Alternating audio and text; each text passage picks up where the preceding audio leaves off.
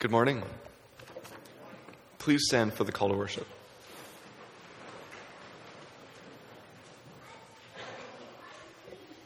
I urge you, brothers and sisters, in view of God's mercy, to offer your bodies as a living sacrifice, holy and pleasing to God. This is your true and proper worship. Do not conform to the pattern of this world, but be transformed by the renewing of your mind. Then you will be able to test and approve what God's will is, his good, pleasing, and perfect will. May the God of hope fill you with all joy and peace as you trust in him, so that you may overflow with hope by the power of the Holy Spirit. May the God of peace be with us all. Alleluia. Our Father, thank you for this time for us to pray, gather together in fellowship and worship to you. I ask that you bless this Sunday, bless the week, and keep us safe. In Jesus' name, amen.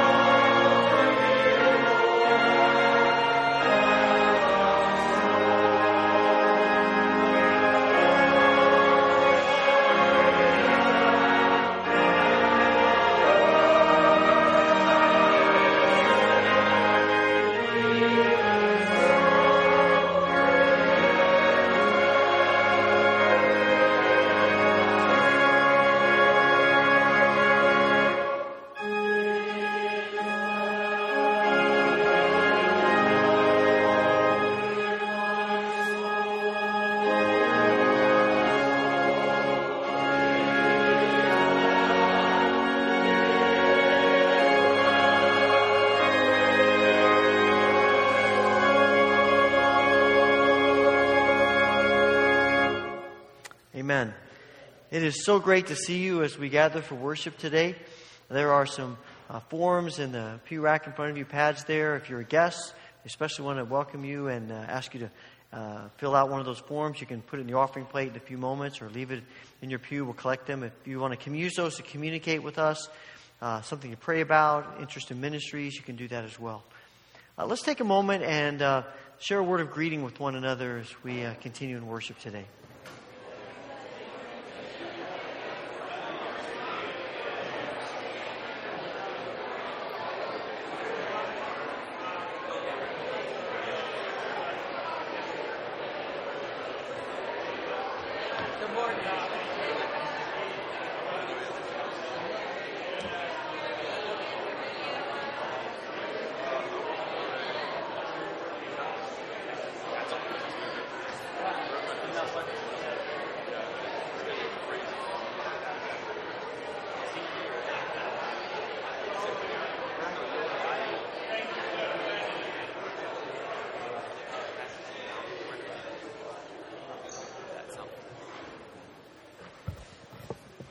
Good morning, church. My name is Austin Kewen, and I am, the student ministry resident here at Houghton Wesleyan Church. I'm just going to take a little bit of time to introduce myself a little more fully and just talk to you guys as the witness of grace for today. It's nice to be back in the area. I was away last year working with a nonprofit down in Lancaster. Before that, the previous 2 years I was here pursuing my master's in music. And then 4 years before, I was doing my undergrad here. So it's been a good amount of time in the Houghton community, so it's been nice to come back. Not as a student. So I'm working primarily with students. Just wanted to share a little bit about that and invite you guys into that.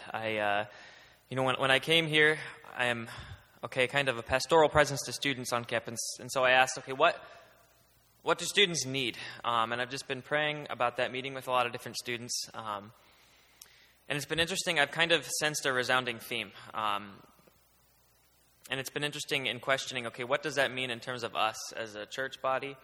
I think it's an interesting time of life when you're a student, and especially at Houghton, when you're like, my spiritual kind of community, I'm living with them. So what's the point? And yet really, what's the point of coming to church and really seeing a vital role that we play, because they are just as much a part of the body of Christ as anyone that is a part of Christ's bride.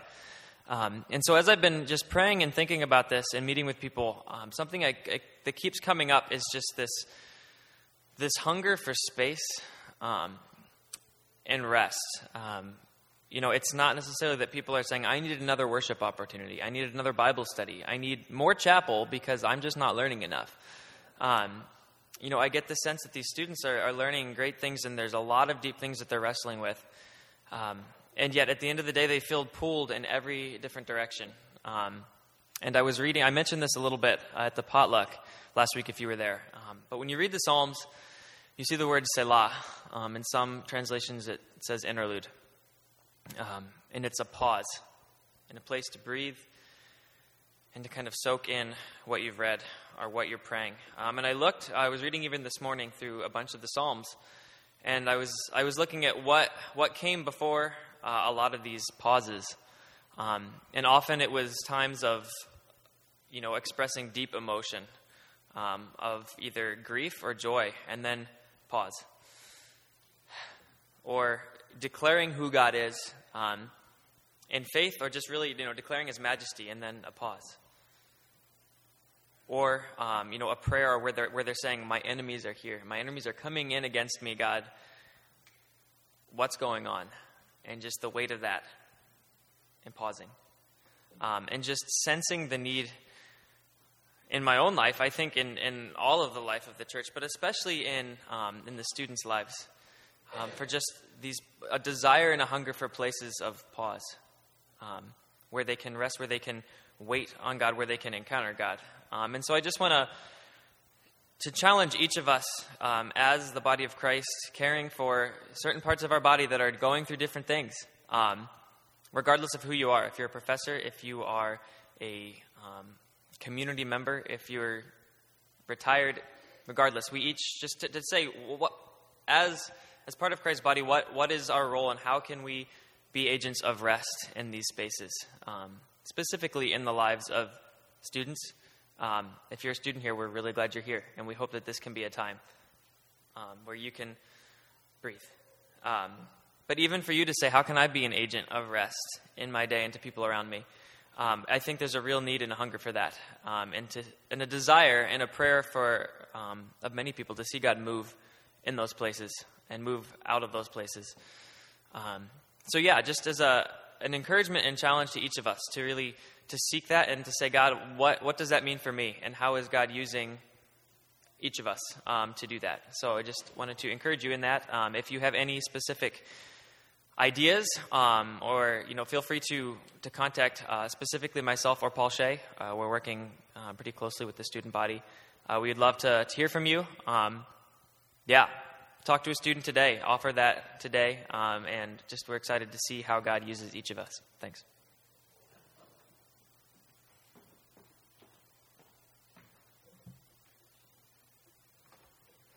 Our Old Testament reading for today is from 1 Samuel 13, 7 to 14. Some Hebrews even crossed the Jordan to the land of Gad and Gilead. Saul remained at Gilgal, and all the troops with him were quaking with fear.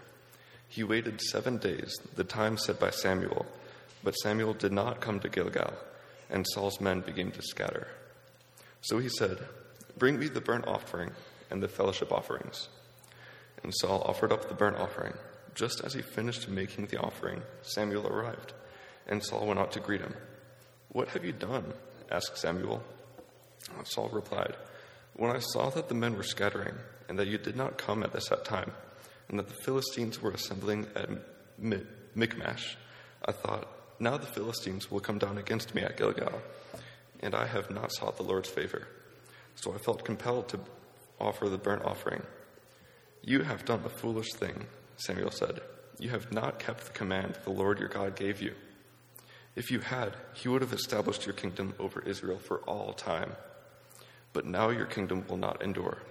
The Lord has sought out a man after his own heart and appointed him ruler of his people, because you have not kept the Lord's command." Please stand and sing the doxology as the ushers come forward.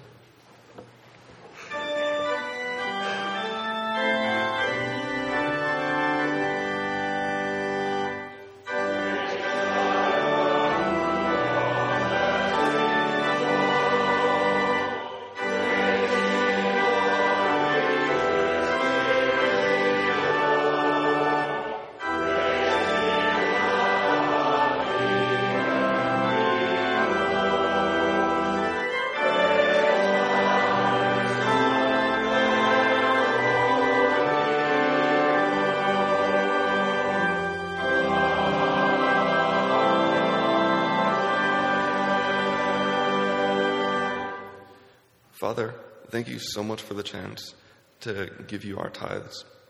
I ask that you continue to bless this day, and thank you again for everything that you've done and everything that you continue to do.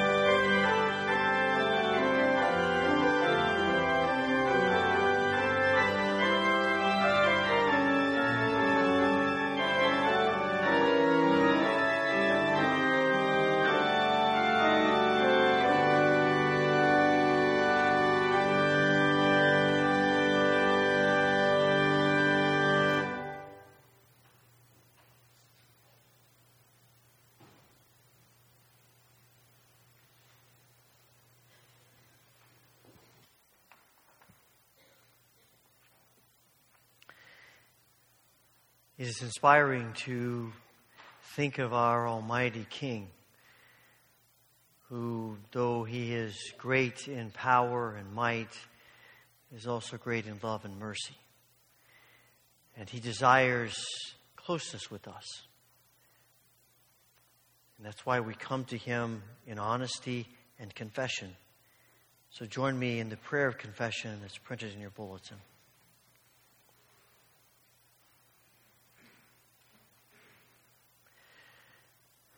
Let us pray together. Almighty God, you have raised Jesus from death to life and crowned him Lord of all.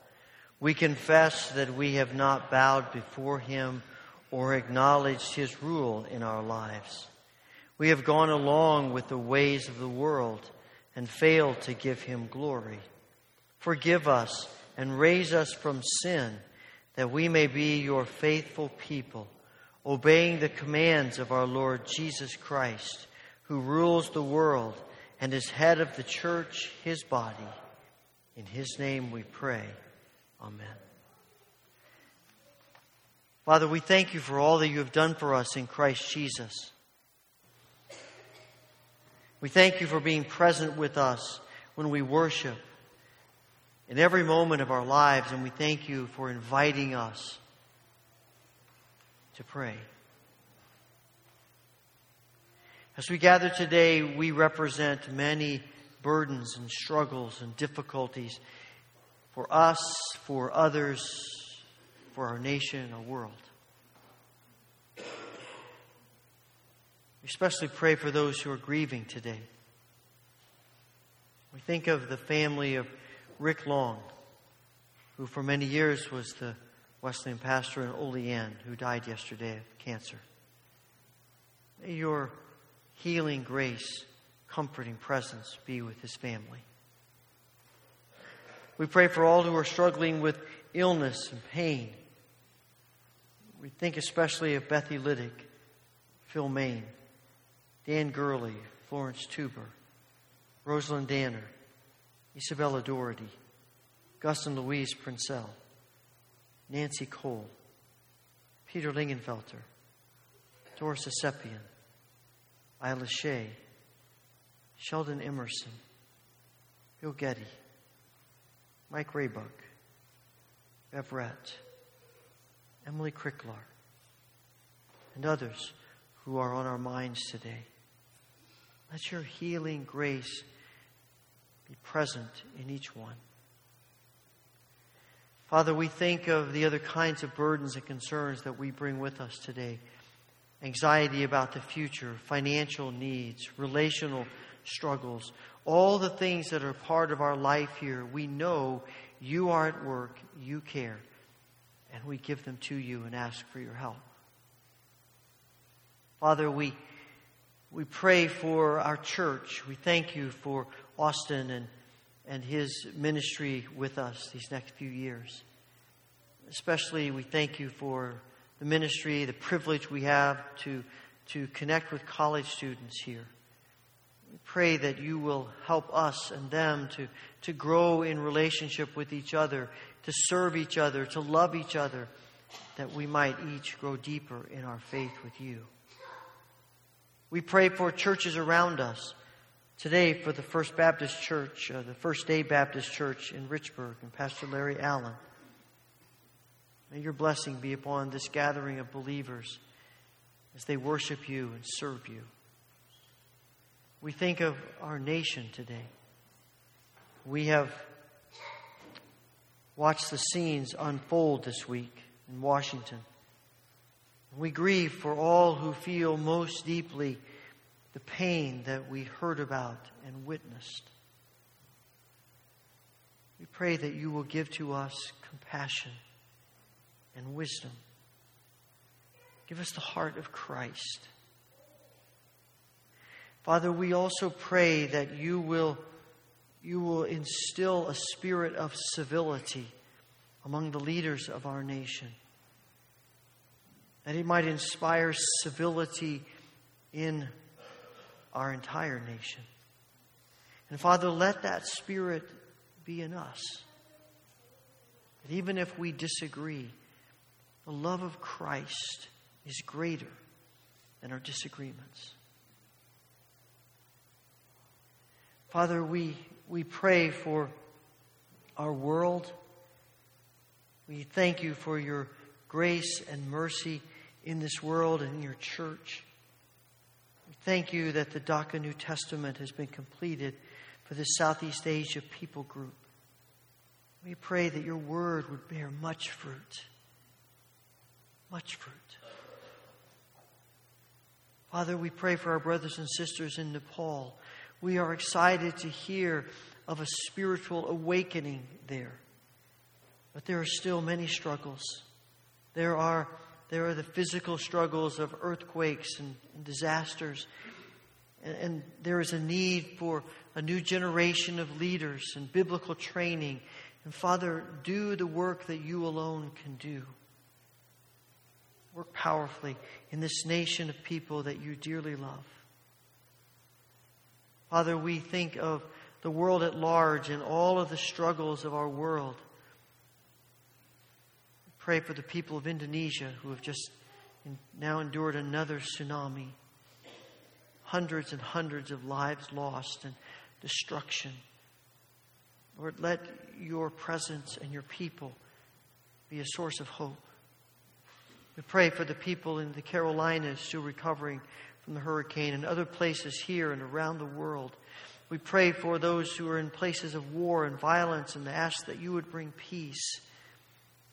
Father, let the presence of your Spirit and your people be evident in this world that you created and love and redeemed through your Son. Father, thank you for hearing our prayers. Thank you for hearing our prayers. We offer them in the strong and powerful name of our Lord and Savior Jesus Christ, remembering the prayer that he taught his disciples to pray. Our Father, who art in heaven, hallowed be thy name. Thy kingdom come, thy will be done on earth as it is in heaven. Give us this day our daily bread, and forgive us our debts as we forgive our debtors. And lead us not into temptation, but deliver us from evil. For thine is the kingdom and the power and the glory forever. Amen.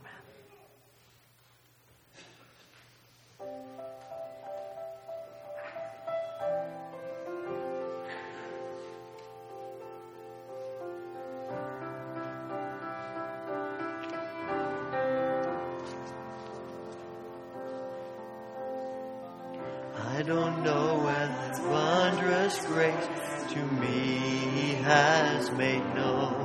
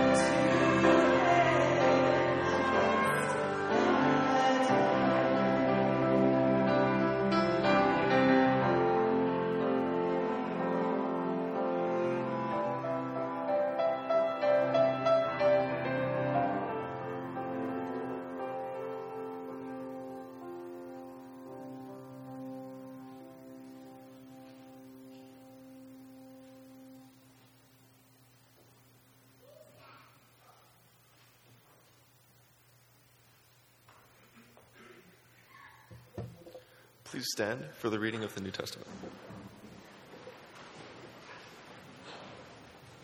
Our reading today comes from Luke chapter 8, verses 40 to 56. Now, when Jesus returned, a crowd welcomed him, for they were all expecting him. Then a man named Jairus, a synagogue leader, came and fell at Jesus' feet, pleading with him to come to his house because his only daughter, a girl of about 12, was dying. As Jesus was on his way, the crowds almost crushed him, and a woman was there who had been subject to bleeding for 12 years, but no one could heal her. She came up behind him and touched the edge of his cloak, and immediately her bleeding stopped. "Who touched me?" Jesus asked. When they all denied it, Peter said, "Master, the people are crowding and pressing against you." But Jesus said, "Someone touched me. I know that power has gone out from me." Then the woman, seeing that she could not go unnoticed, came trembling and fell at his feet. In the presence of all the people, she told why she had touched him and how she had been instantly healed. Then he said to her, "Daughter, your faith has healed you. Go in peace." While Jesus was still speaking, someone came from the house of Jairus, the synagogue leader. "Your daughter is dead," he said. "Don't bother the teacher anymore." Hearing this, Jesus said to Jairus, "Don't be afraid. Just believe, and she will be healed." When he arrived at the house of Jairus, he did not let anyone go in with him except Peter, John, and James, and the child's father and mother. Meanwhile, all the people were waiting and mourning for her. "Stop wailing," Jesus said. "She is not dead, but asleep." They laughed at him, knowing that she was dead. But he took her by the hand and said, "My child, get up." Her spirit returned, and at once she stood up. Then Jesus told them to give her something to eat. Her parents were astonished, but he ordered them not to tell anyone what had happened. At this point, the children may be dismissed for Children's Church.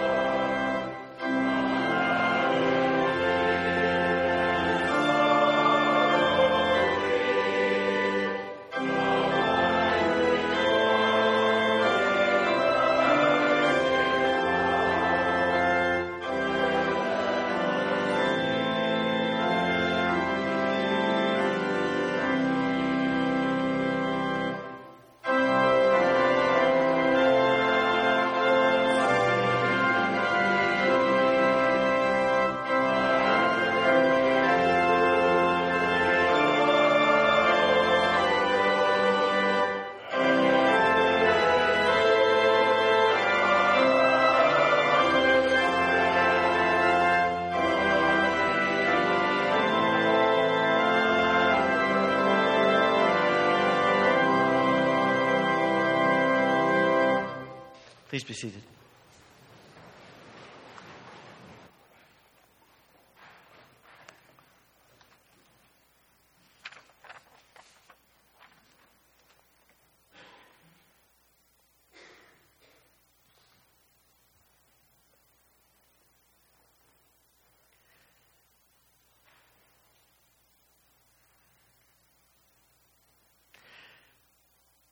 Do you ever sometimes feel like your prayers are going nowhere? That you pray and pray and it seems as though you don't accomplish anything? I suspect if you spend much time at all praying, and if you've had any experience with praying over some time, you have had that sense of wondering what exactly is happening here. I pray and pray, and my prayers seem to accomplish nothing.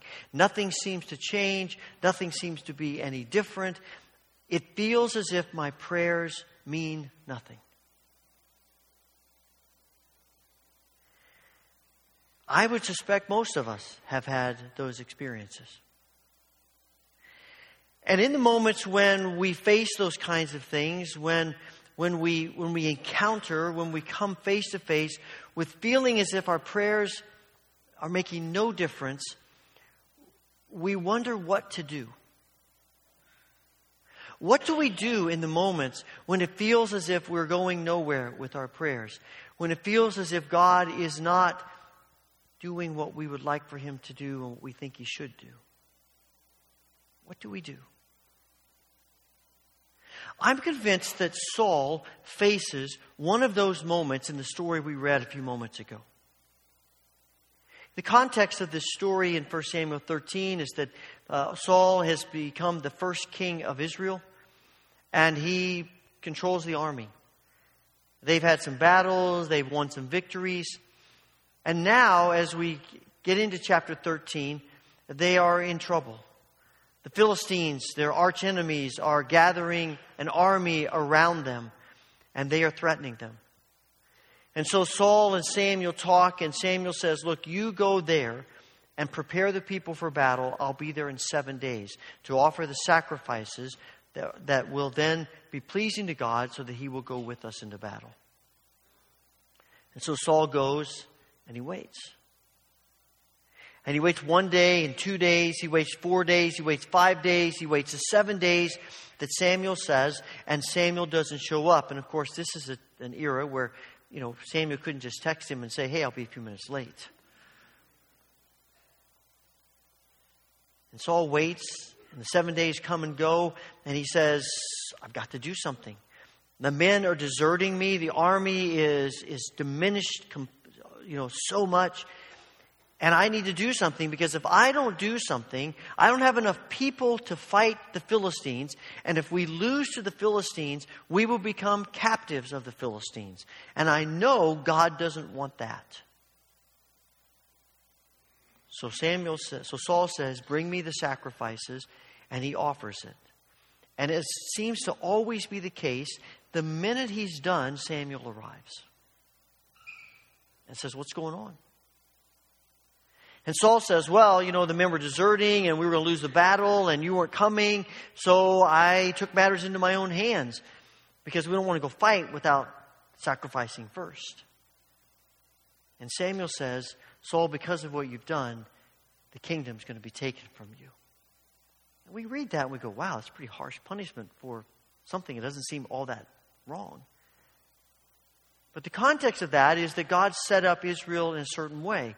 That the king, Saul being the first king, he ruled the army, and he had a lot of power, but not to sacrifice. Only one group of people could offer sacrifices, and that were the priests. And the priests offered the sacrifices, and Saul may be the king, but the priests who represent God, the real king, are the only ones who can sacrifice. And Saul knows that. He understands that. He knows it's the wrong thing to do, but he panics. The scripture says he and the people, the soldiers, were afraid, and they panicked. And I have a feeling that there is something in us that when we get to these moments of life where God is not answering, God is not doing, God is not responding the way we want Him to, the temptation for us is to do what Saul does and take matters into our own hands. Sometimes we're thinking, there's no other way to solve this. There is no other way around it. This is the moment. And the moment's going to flee if I don't do something.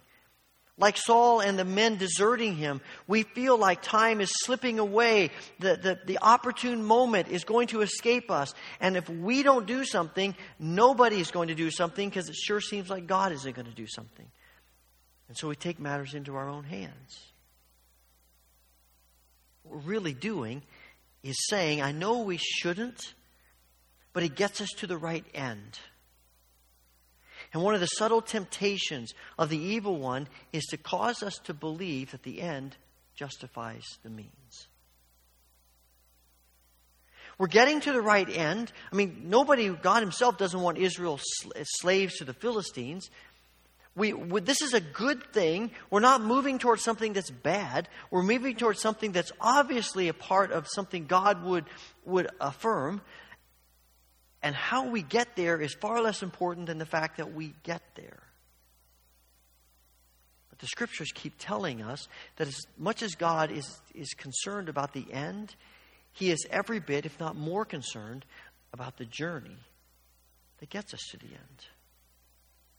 And in fact, I wonder if we decide that we are going to make decisions along the journey to get to the end that are contrary to the ways in which God is leading us and the plans of God and the known desires of God, to do that is going to take us to an end that looks very different from what we thought we were going to. And that certainly happens with Saul. It's one of the things I worry about in the church, particularly in America. We have this mindset that we want to reach the world, and we should reach the world. We want to see people come to Christ, and no Christian is going to argue with that, and certainly that's what God wants. And somehow we convince ourselves sometimes that it doesn't matter how we get them into the kingdom, as long as we get them into the kingdom. It doesn't matter how we act or what we do. If people are coming into the kingdom, then it's all good. But maybe it's not. I worry about this in the political realm, and you can all over the map. Doesn't matter what political affiliation you might be thinking about. All over the map, we have this mindset that says we have an end that's good, and it doesn't matter how we get there as long as we get there. But it does matter. It matters greatly. It's significant because in the kingdom of God, the end never justifies the means. The means is what gets us to the end. And in the moments when we are tempted to not wait on God and to run ahead and to say, if somebody's going to solve this, I'm going to have to do it, we're going to have to do it. God is not acting the way we want Him to. In those moments, God is trying to help us understand that waiting is what He wants from us. I'm not talking about idleness. I'm not talking about laziness. Because there are lots of times when God says, go, do, act. But there are also times when God says, stop, wait. You know, one of our favorite phrases, little sayings is, don't just sit there, do something. Maybe there are times where God is saying to us, don't just do something, sit there. Wait for me. Waiting's hard for us because we have wrapped our whole worth often into busyness. That's how we value our lives, that we're busy, that we have things to do, that we have places to go. That's how we view that life is important so often. And we know, something inside of us knows that it's the wrong way to value life and the wrong way to value our worth, but it's hard because all the culture does that. But something in us says, no, maybe there's something different. Sometimes when I'm driving down 305, going to Cuba, drive by all the Amish homes, there's a little tiny bit of me that's a little bit jealous of them. They don't have to answer emails. They don't have to, they don't have to worry about a lot of the things in life that we worry about. Now, it's a little part of me because I still like light bulbs and I still like electricity and I still like, modern conveniences. So I'm not saying I'm ready to give that up. But there's a little part of me that says, just the ability to escape from some of that sometimes. And maybe that's why God created Sabbath.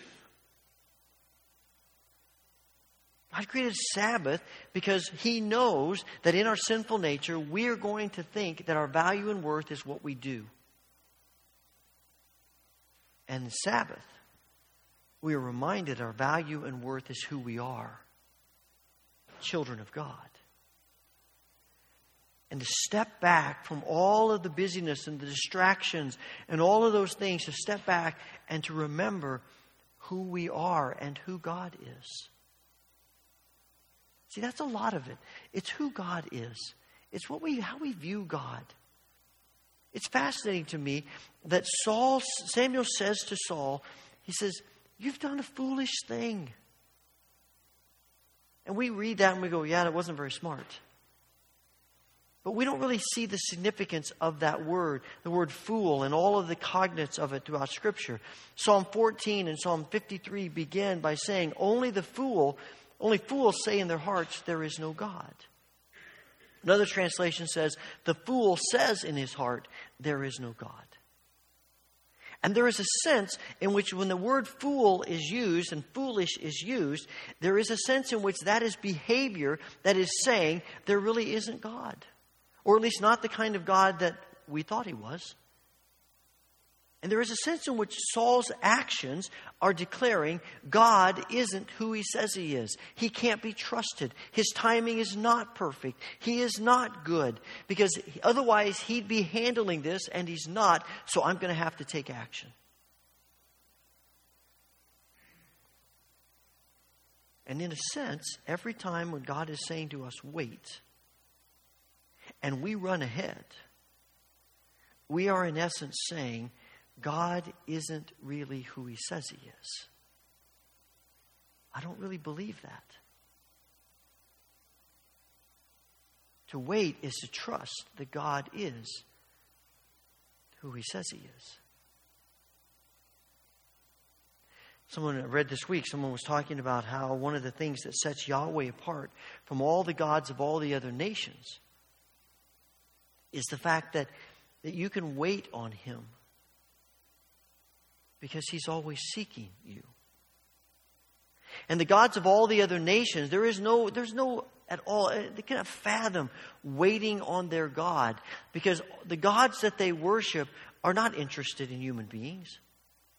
The only reason that God will do anything good for a human being is if the human being convinces that God, tricks that God, cajoles, begs, pleads enough with that God to get the God's attention and maybe to do something good for us. But Yahweh, you can wait for Yahweh. Because He's paying attention to us whether we ask Him to or not. Yahweh's seeking us whether we seek Him or not. Yahweh's pouring out grace upon us whether we admit it or not. Because that's the kind of God He is. And Saul misses that. Saul has lost this image of God, and it affects his ability to connect with God. And what you see here really in this story is kind of the why in the road for Saul. And what you find the rest of his life as recorded in 1 Samuel is a widening of his distance from God. And so much so that by the time you get near the end of his life, he's going to visit a witch to find out the mind of God. That's what his prayer life looks like. There is danger in refusing to wait for God. I think that probably one of the reasons we struggle with waiting and its cousin silence is because we're a little bit afraid of what God's going to say to us if we give Him a moment to speak to us. At least we worry about that. For about the last 8 or 10 years, I've been using the Wii Fit. It's a video exercise program and interactive program. If you know the Wii, it's that kind of a tool. And it has a little board on it, a balance board it's called, and it is weighted. And so when you stand on it or do exercises on it, it measures you and it gives you feedback about it. And I found it to be a really great exercise program. But one of the things I've noticed is that if I miss 3 or 4 days of using it, even if it doesn't know I'm out doing something else, but if I miss 3 or 4 days using it, when you turn it on and I click my little picture on the screen, invariably the little voice will come up and say, "Oh, is that Wes? Oh, I don't recognize you. It's been so long. Where have you been?"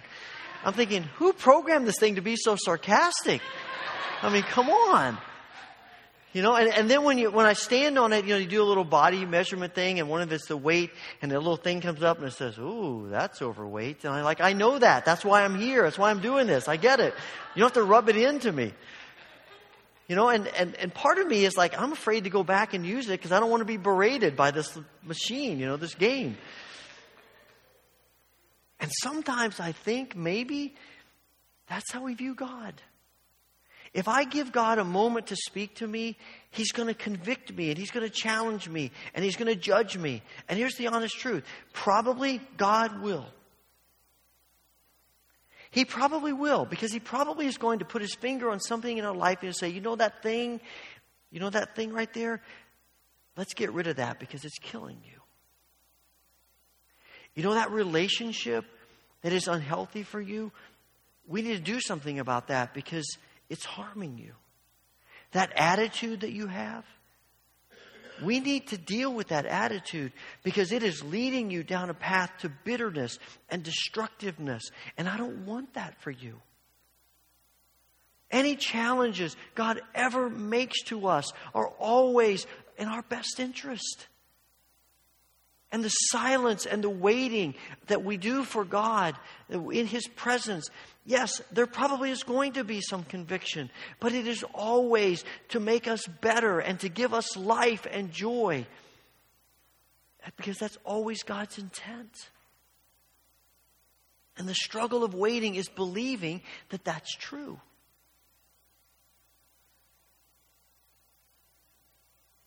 Do we believe that if we wait, we are going to experience, probably in some deeper ways, the will of God? In many ways, this story leads us to the New Testament prayer that Jesus gives us the model for prayer we prayed a few moments ago, and the line that says, "Your will be done on earth as it is in heaven." And the waiting prayer is embracing the will of God. And we know we can embrace it because, as Paul writes to the Romans, God's will is good, pleasing, and perfect. It's good. It's pleasing. It's perfect. We can trust Him. But in the middle of the difficulties of life, in the struggles of life, we wrestle with that. Jairus wrestles with that in the New Testament story we read. Jesus is on his way to heal his daughter, and this woman interrupts him. And Jesus, instead of saying, "Oh, I'm glad you're healed, I've got things to do," stops and has a conversation with this woman. And the whole time, I am certain, Jairus is tapping his foot saying, "What in the world are you doing, Jesus? My daughter is dying. Come on." But Jesus just keeps talking. Just keeps dealing with this woman. And it takes long enough that when he's done, here come the messengers to Jairus saying, "Don't worry about it. She's dead." And Jairus has to be saying, "Lord, really?" And Jesus says, "Just hang on. I've got this. My timing is perfect." And instead of Jesus healing a sick girl, He raises a dead girl to new life. You think that didn't do something for the faith of the people in that family and the community? God's will is good, pleasing, perfect.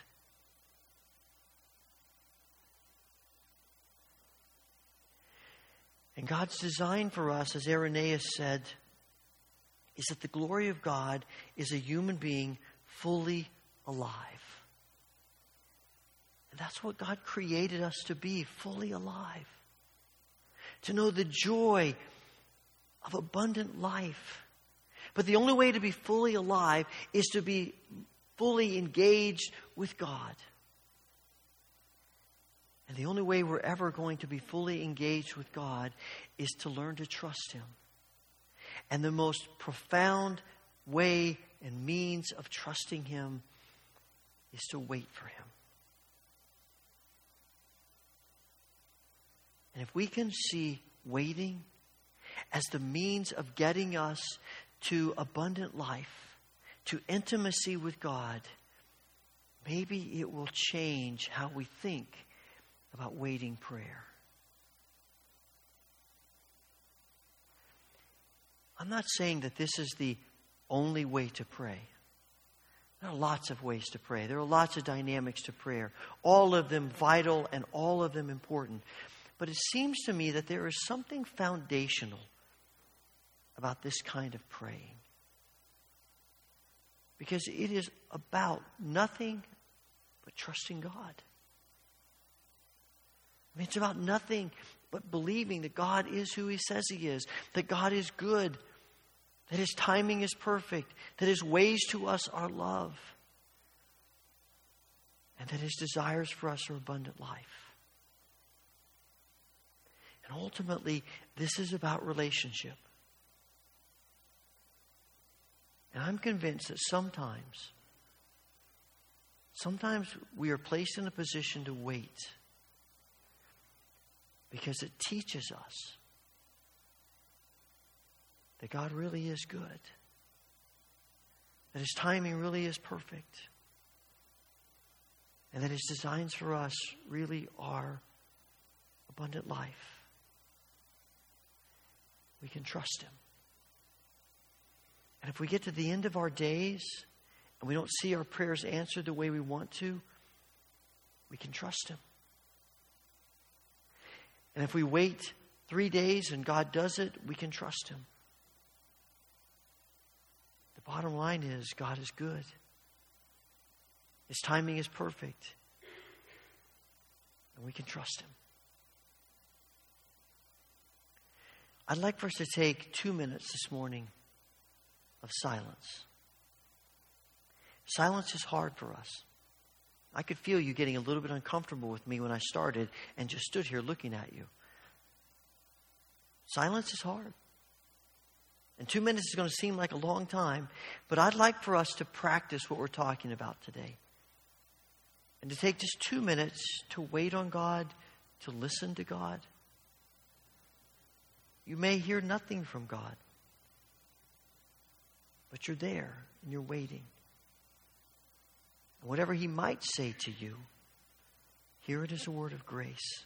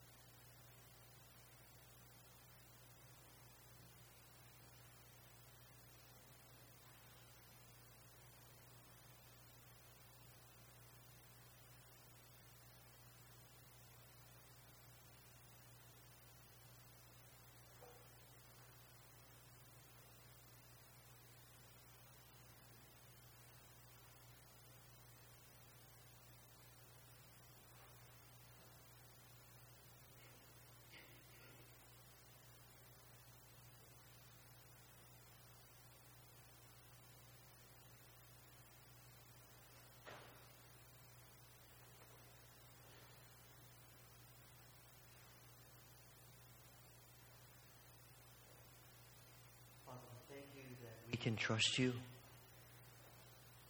And that any waiting we do for you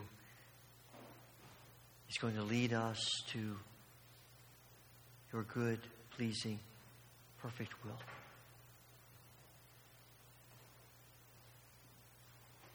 Give us grace to see you as you are. In the name of Christ Jesus. Amen.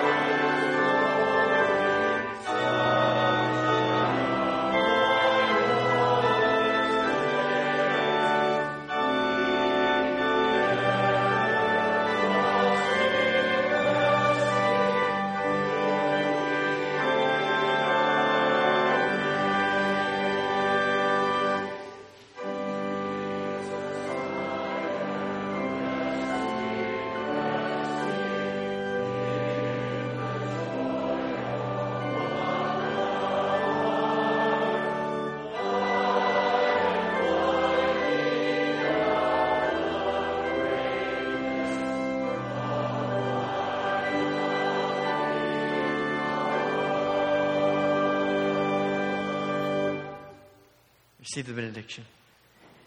May the grace of the Lord Jesus Christ, the love of God, and the fellowship of the Holy Spirit be with you now and forevermore.